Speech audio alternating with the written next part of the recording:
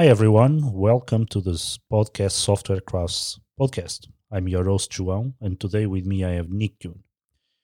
Nick is a connector of thoughts. He can help you with strategy, he can help you with your software design, he helps with teams. When he picks up a string and that is visible and worked out, another thing falls over. He's author, public speaker, and have these deep roots on domain-driven design community. Hi, Nick, and welcome to the show. Hello. Thank you for inviting me onto your podcast. No problem. Pleasure to have you here. And to start today, we have a long heuristic related to the work of designing. And the heuristic is the ability to improve a design occurs primarily at the interfaces. This is also the prime location for screwing it up.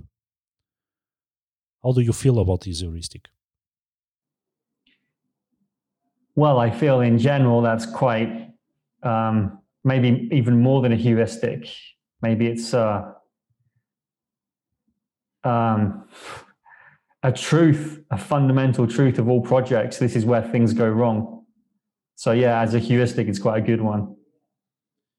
And you work as a consultant. You saw the world. What is the biggest screw up at an interface that you can tell us? I don't know. I was writing a tweet just before this podcast, actually. So when I worked in the UK government about 5 years ago, I was working with some teams who were part of a digital transformation. The government was bringing some work in-house. And one of the projects, we had to build a new system, better user interface, simplify the business processes. And basically, the system we were building needed data from the old system. Now, the old system was owned by a big IT consultancy. They built it, they owned it, they operated it, all outside of the government agency. And so we couldn't build our system without the data. So we put our architecture together, we identified the dependency on the external consultancy, and we proposed if they can just give us an overnight data export, we can import that into our system, and we can rebuild our database once a day from that export. The solution they came back with is we can give you a quote to do the work of building this import process, but it's going to cost you £10,000. £10,000 just to put a quote together to tell you how much it will cost to build it. And so I've seen this a lot in governments, actually, and there's a big scandal in the news today about the UK test and trace. They lost like 10,000 records of people testing positive for COVID or something because they ran over the limits of an Excel spreadsheet. And so I suggested, based on my experience, as probably some person stuck in the middle of all of these silo systems trying to get all of the data in one place, and they were hacking it into an Excel spreadsheet. So I would say usually around those interfaces, when it's different, there's an organizational boundary, not even inside your company, but between you and an external supplier. And when your core domain, when your key business initiatives are blocked or they're outsourced, critical parts of your system are outsourced to those suppliers, and that's stopping you moving quickly, you have to start building these hacks. Yeah, it's a nice advice. Thanks, and based also in your experience. And before we deep dive into individuals and teams, you gave an example about managing dependencies at an highest level organization. Do you believe that managers and leaders need to have different skills to manage these dependencies or the decisions? Well, I think leadership does require different skills. I think the topic of managing dependencies is very interesting because if we adopt the mindset of managing dependencies, that can lead to more dependencies, which are actually harder to manage. So I worked with one company. They went down the approach of SAFe, Scaled Agile Framework, and they leveraged high levels of coordination. So they broke up the work and they assigned the work to multiple multiple teams, and built like a Gantt chart of how all of these teams would build their pieces, and it would all come together at the end of the 3 months, and it would go onto the release train. Now, what happened is they had each of these different bits of work was touching on different bits of the architecture or the similar bits of the architecture. And I remember one example where it was this new feature and it was a new UI and it had some back-end logic and there were 3 teams involved. And I ended up thinking, how do you end up in a situation like this where a simple application is split up among 3 teams and those 3 teams are different vendors? So the company is doing SAFe and they manage vendors and they assign work to vendors. And you have to agree on the interfaces, who's building what, integrating it, testing it, and then timelines. What if one company's late delivering? Puts the whole project back. And for the same company, there was another situation where we were told to build the solution in one way. And a couple of us went back and said, this architecture doesn't really make sense. It's a bit overcomplicated. We said it makes sense if we build all of it together, because the front and the back are coupled, how we import the data and store it and search it, it's all coupled together. And they went, no, look, you build the API, this other team will build the other API, and when you finished your work, you'll just connect it to their API. It's very, very interesting examples. And you use a keyword there, coordination, right? Yeah. And I actually last Friday was discussing this with a colleague and these ideas pop up. We have coordination, collaboration, cooperation. And what I also observe is that companies have an hard time to move to a cooperation mindset with collaboration at heart. Let's say that like that. That can lead to these massive failures at the interfaces. Yeah, so in the example I was just talking about, there was actually a failure too. So we delivered our piece of the solution and we wanted to start on the next piece. And then we were told, actually, you can't start on that piece because the other team hasn't finished their work in time. So we've got like 2 months of work, which is like put on the shelf. Can you start working on something else or waiting for that other team to finish their bit? So we're talking a lot of wasted time and effort here and an overcomplicated architecture. So are we being cursed about our technology or technical capabilities because we are so good to split things up? We end up having coupling between the teams. I think that was Kent Beck. He talked about that on DDD Europe, but also now he has a tweet about that on Saturday or something. Yeah, I think that's the problem here. We are splitting the system up in a way where we're creating lots of dependencies between the teams. Now, dependencies between teams isn't a good or bad thing. You have to assess what's the cost of that dependency. So if you've got 3 teams from 3 or 4 different vendors, and those teams don't know each other that well, and everything goes via some project manager or solution architect in the middle, that's a very high cost of collaborating, and so a very high cost of coordinating.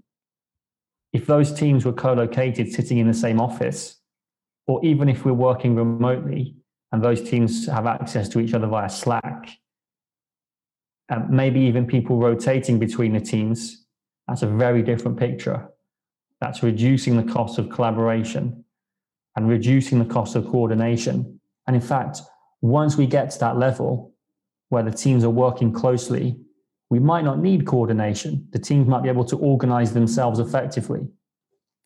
In the spirit of Agile, I will say. And taking this wish to the future, right? We both know that not all industry works like this or things like this. There is a role for the new type of architect. What is your opinion about that? Well, I don't know if the title's architect, if that conflates things with what's already out there. But I think someone who, well, obviously my bio is connecting the dots. I think more people who are connecting the dots is a good thing. If it's not possible for the teams to connect the dots themselves, then someone who takes the mindset of I'm here to help the teams connect the dots and to make the bigger picture visible sometimes when it gets lost, I think that can be an important role. And you mentioned an important thing, see the bigger picture. How can we help the teams at this starting point to see the bigger picture? Well, I guess seeing the bigger picture is about making sure the information is firstly available. So are management communicating the goals? Are management communicating effectively what the priorities are? Or are they just dishing out work to each team, saying you go build this, that team go build that? So that's the first one. Teams need to know the intent of the organization and not just be given orders.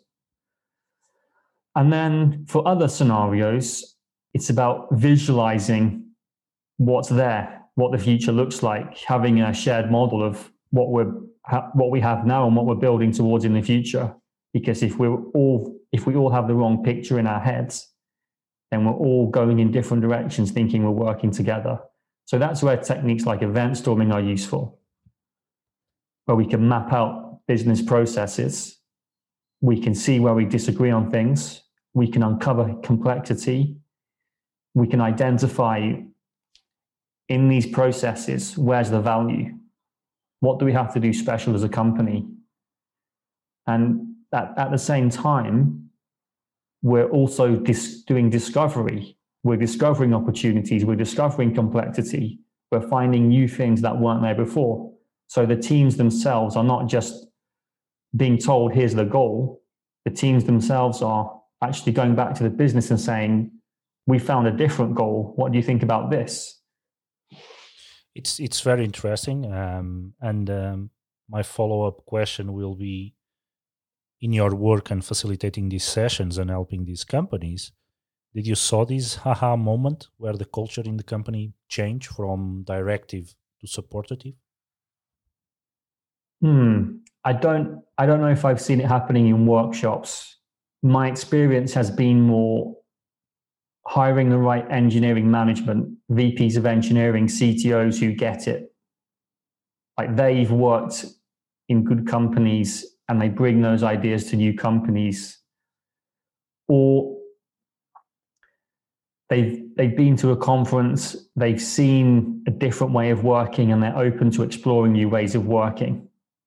So I think, in my experience, it's normally the leadership that has a key role here. Very interesting, very interesting. And I think that goes around the team. We have guests in the past in this podcast saying the same. Also in going into inclusion, diversity, and psychology safety as key ingredients for a company to move forward. And picking also these themes, how can these help uncovering or simplifying complexity? So, first of all, make the complexity visible. So we all agree it's there. If I don't know there's complexity, I can't make it simpler. And then secondly, it's about making the cost of that complexity clear. So if we have a very complex code base, we might have more people working on it to be able to evolve, add the features we're looking for in the time frame we're looking for, or features just take slower to add in that code base. So if we can make those costs clear, we can then propose the solution, which is let's spend 6 months fixing up this code base, and then we can reduce the number of people working on that, which isn't critical to our business objectives, and we can have more people working on our core domains, which do contribute to our business success in a bigger way.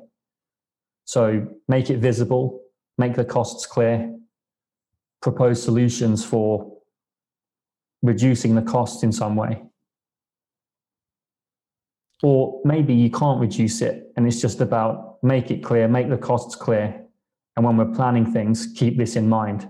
Like if we have a legacy code base and there are multiple teams still working in it, we can't give those teams independent roadmaps and expect them all to do things on their own because they've got coupling at a technical level. It's complex. It's there.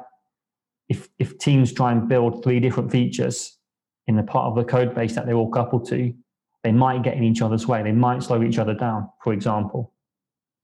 Yeah, indeed. We have several cases like these where the projects just get delayed. And you are well known to evangelize this way of working. Do you see more and more companies adopting this way of thinking or using these patterns to make their decisions, or not yet? We are not there yet.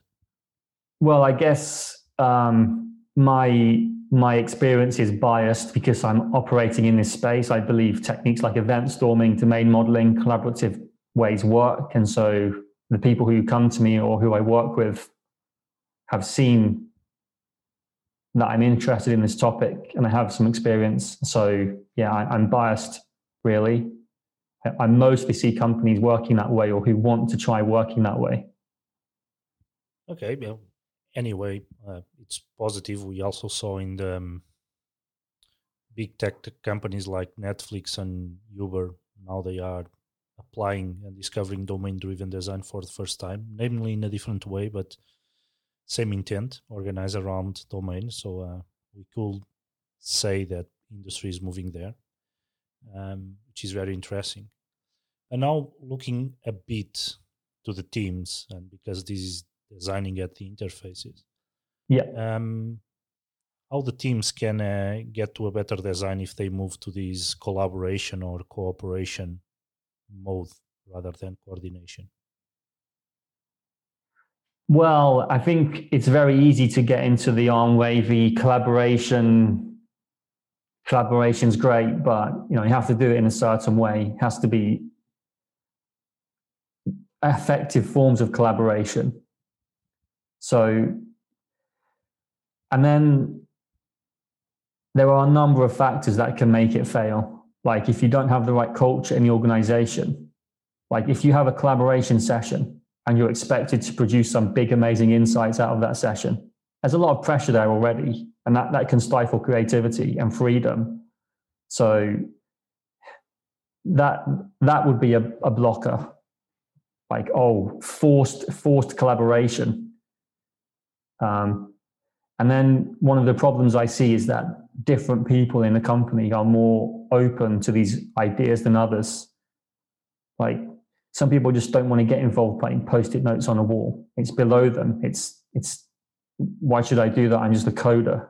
And I encounter this a lot. And it can be from younger people or older people. I don't really see a pattern in the kind of people who have those views. It just seems to be very common that some people don't want to mess around with Post-its. And I guess that comes down to the culture of your company. What are your values? What's essential to the way your team works, and where can you be flexible? Yeah, indeed, I see that. We talk about the culture, right? And this is the people that you hire. You have a recruitment process. You can do some cloning pattern, just bring in, because when we were a startup, individual contributors just work. But today we are a medium-sized enterprise, and that doesn't work. And also you said that we need to look, collaboration is a big word, and we need to look for effective ways of collaborating. This is a podcast about heuristics and patterns. So the question is, what are your heuristics for the effective collaboration? So that's I've not really thought of that question before. So I'm going to have a quick think now. But I guess common heuristics would apply here. So if you're not used to collaborating, start small. If you want to try something like event storming, try in a small group of people who are open to new ideas. And then you can build a group of people in your company who are interested in this way of working, and you start to build momentum.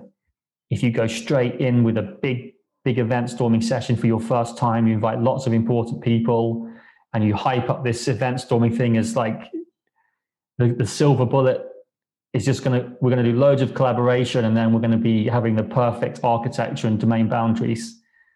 That can go very wrong. So start small, find a group of people who would be interested in collaborating, and give yourself time to try different techniques. Expect that things don't always work.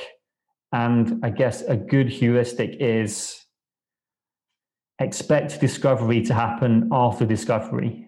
So what I mean here is I'm a very type 2 thinking kind of person. Like I can read something or listen to something or do a discovery session, and I don't really take away anything from it. Nothing jumps out at me. But then my brain starts spinning up some threads in the background. Like all this stuff I just did, all these things we just talked about, my brain starts processing it. And then suddenly it comes into my foreground thread, my main thread, and it's like, hey, what did you think about those things, connecting those two dots? That person had that problem and that person had that problem. What if you tried getting those two people together and solving one problem might solve both problems? So yeah, I would say discovery it's not always when you're doing discovery that discovery happens. It's very often happening in the back of your mind when you're thinking about other things. I really like, and I quote this, discovery after discovery. I also we could talk about evolution, right? Our thought process evolves. You are not the same person that wrote the first book a few years back. And this is a very important point, because I had this question to put to you for a long time.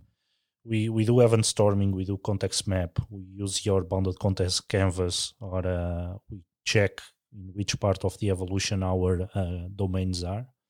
But lots of people take this as a snapshot in time and now we are good. How can we as community helping them about this perception of evolution, that the boundaries might change? How can we do that? Well, I guess what's out there now that works, that's useful. Let's try giving existing materials. I think Team Topologies is the book that came out recently. That's a good place to start reading. It's only 200 pages. And then I think we can articulate why boundaries need to change over time. So organizations grow, for example. So as we want to do more work in the same part of a system, we can't just keep growing teams indefinitely. So we get to a limit. I think Team Topologies talks about 7 plus or minus 2. Like, would you want a team of 100 developers? Probably not. That's probably way too big. 50, that's probably still a huge team. 20, that's still a big team. So once we get to the point where we want more than 10 people in a team, then we have to start thinking about splitting the team. But the problem is, if we split the team, but we don't split the architecture, we'll have two teams who both own or both working in the same part of the system. And that's when we get back to those coordination problems. And we can't have two independent backlogs because the work is coupled. So the architecture needs to split for organizational reasons. Sometimes we just get the boundaries wrong. Sometimes we start building the system, and as we add more features, we get lots of coupling between two microservices or multiple microservices. And that means more team coordination. And so, like I was saying before with the example of SAFe, that was a very extreme example of every feature requiring multiple teams, and they were external vendors who didn't collaborate much. So we have to be keeping an eye on dependencies and thinking, is our architecture the problem here? Are we making things worse? Can we reshape the boundaries to reduce the coupling in the teams? We then have business reasons for things changing. So I don't want to try and go into Wardley mapping here, but we know that every concept starts out as a new and exciting idea, and it finishes as a boring idea, and there's something new that comes along. Like, think about every product you use. It adds new features over time when the old features become less exciting. And so this is going to happen in our domains too. New parts of the domain will be more exciting, the business will want to invest in those parts of the domain. And that might mean extracting those parts from other systems so they can be developed independently. So we've got business reasons, we've got organizational reasons, we've got technical reasons why boundaries need to change. So I guess making these reasons clear will help everyone in the future, indeed. And what I also see and was coming in my head, we have a big turnover in the IT industry. We are very fortunate to move between jobs. And that perhaps is one of the reasons why we don't see this evolution. When this is not sexy anymore, we just move to the next gig. And I will like the people to start to acquiring, not to stay more time at their jobs. This is a personal decision, but acquiring these tools to help companies to move forward. What do you wish for the future? What do I wish for the future? So I just want to quickly say one thing and then I'll answer your question. So, well, this is actually, but I've got two parts to answer. The first thing is more case studies of where systems evolved over time and the boundaries changed over time. So in the past year, I saw two exceptional examples of this. One was by Aura Agozi. She spoke at Domain Driven Design Europe about how her company acquired another company who were working in a similar space. And they went through 3 or 4 different iterations of the architectural boundaries and teams. Because when you're merging two companies, you're merging two architectures and two organizational structures. And they looked at different ways of keeping things apart, merging them, splitting them back out. It's a very interesting case study there, which focused a lot on the organizational aspects. Another one I saw also at Domain Driven Design Europe was Vladik Kononov. He talks about evolution in large-scale marketing systems also. And I think his story goes over the space of, I'm not sure how long, but it's a few years, like 3 to 5 years, for example. So how the boundaries changed, how their vision of the core domain changed, how the architecture changed. So I think my first part of the wish is more case studies for sure. And my second wish is for self-documenting architecture. So one of the reasons that so when we talk about high turnover, there's also a loss of knowledge there. People don't stay long enough and the knowledge leaves the company. So we have lots of people in the company who understand different parts of the architecture. Sometimes you get to one company and there's like one person who knows bits of the architecture. Actually, a few times in the past year, I went to work with a company that let's model your domain, let's map it out. And it's like, oh, nobody who wrote that code works here anymore. Literally no one in the company knows how that works. You just have to look at the code base and figure it out yourself. So my wish is for a self-documenting architecture, which is I can open any code base or any system and the system can visualize itself. It can show me what's the interface of this component, what messages does it send to other parts of the architecture. It can also tell me why did we choose these boundaries? Like what was the history of decision making that went into that, like an architecture decision record, but maybe even more powerful. And so with this approach, we're not just taking requirements and trying to fit them into a system we began working on 6 months ago. We can see the full history of the system's changes, why those changes were made, and we can visualize the system. Maybe I can go to a code base and say, map out this code base as an event storm, as a timeline. Or I can go to the architecture and say, map out the whole business process, which goes through different microservices, show me the whole picture. So when I have all of this information about the big picture and why those changes were made, suddenly I'm going to be less averse to changing boundaries. It's going to be just looking at information, looking at choices that were made. And maybe even the systems at that point, because this is all inside the system can even tell us, like these boundaries were made 5 years ago for these reasons. We've seen how the business model has changed, how the organization has changed. You might want to re-architect around this part of the system. So that's my wish there. And that goes back to what we talked about earlier. If I can visualize it and I can see what's there, I can start to assess the costs and think of better choices. If you think about code bases and the way they work now in systems, we don't even know how they work. Like, you have to work at a company for 6 months to really start to get a basic understanding of how things work. But if you think about it, a software system isn't just text files, it's a database. Your software is your domain model written as code.